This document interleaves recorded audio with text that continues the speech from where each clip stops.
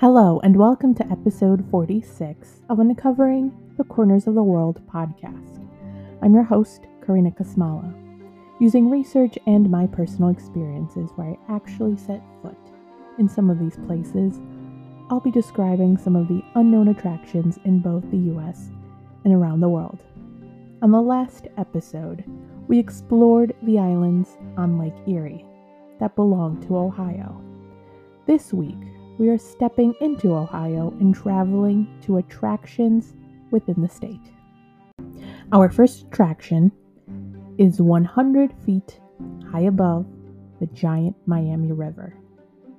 It's the Miamisburg Mound, a burial mound located at 900 Mound Road in Miamisburg, Ohio. The Miamisburg Mound is 877 feet in circumference and is claimed to be one of the two largest conical mounds in eastern North America. It's also believed that the mound was made in layers, so when each leader of the Adena tribe died, they would be burned in a wood hut and then buried by soil. Each leader would be buried on top of the last burial, making the mound larger.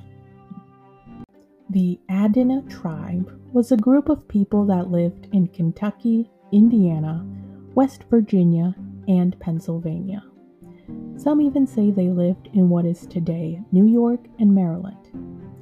The people were named Adena after the estate of the Ohio governor, who lived near Chillicothe, Ohio. This was the same place where the other mounds were found.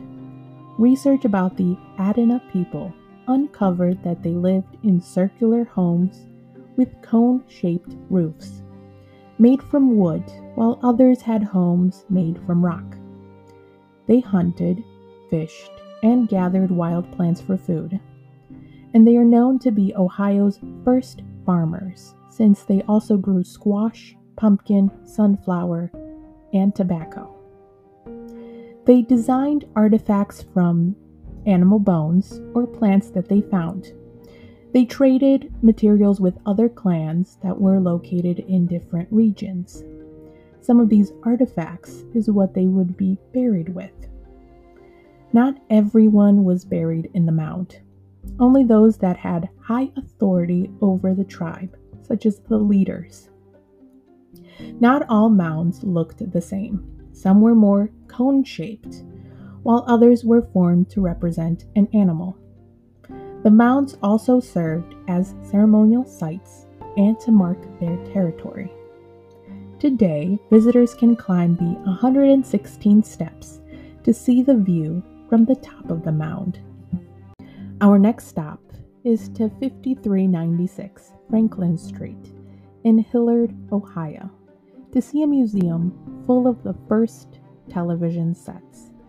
The founder of the early television museum is Steve McVoy, who formerly sold his cable television business, and before that, fixed television sets from the 1940s.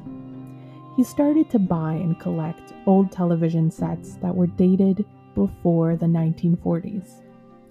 As he continued to collect these television sets, he was running out of space and decided to open a museum. In the 6,000 square foot building, there are American and British television sets, and some that were made before the war. For instance, one of their American sets is called the Andrea Kit in Custom Cabinet from 1939, a television screen that measures 5 inches, placed in a large wooden cabinet with 6 buttons. One of their British sets is the Cosser 137T, built as a cabinet with doors that allowed you to close it on the television screen. The television screen measures 13.5 inches, and it was made in 1936. It's considered a rare English set, and is considered to be one of the first television sets made. The Early Television Museum has colored televisions, adapters, and projectors. There is a section of the museum that includes broadcasting equipment, such as the RCA field camera from 1939 with a tripod and lens. On the outside, the camera is a boxed shaped with the logo RCA NBC on the side, while on the inside is a 4.5-inch 1848 iconoscope. An iconoscope is a camera tube that captured the image before it would later appear on television. Our last attraction for this week is located at 480 East Town Street in Columbus, Ohio.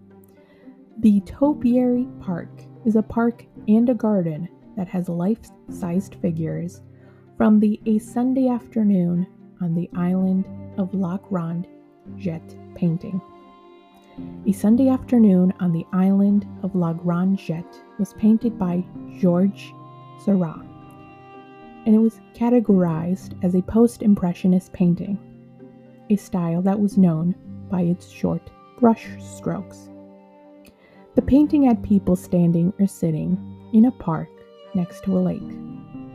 Columbus artist James T. Mason and his wife Elaine captured that painting and sculpted multiple shrubs into people and animals from that painting. The sculpture was completed in 1989, covering 6.9 acres, and is located in the Old Deaf School Park. Thank you for listening to this week's episode. If you want to learn more about the Miamisburg Mound, check out the website ohiohistory.com on Miamisburg Mound. For more information about the Adena culture, be sure to visit the Legends of America website on Adena culture. To learn more about the Early Television Museum, be sure to check out the website earlytelevisionmuseum.org. And lastly, if you want to learn more about the Topiary Park, visit the website columbus.gov/recreation and parks on the Topiary Park. Have a great week.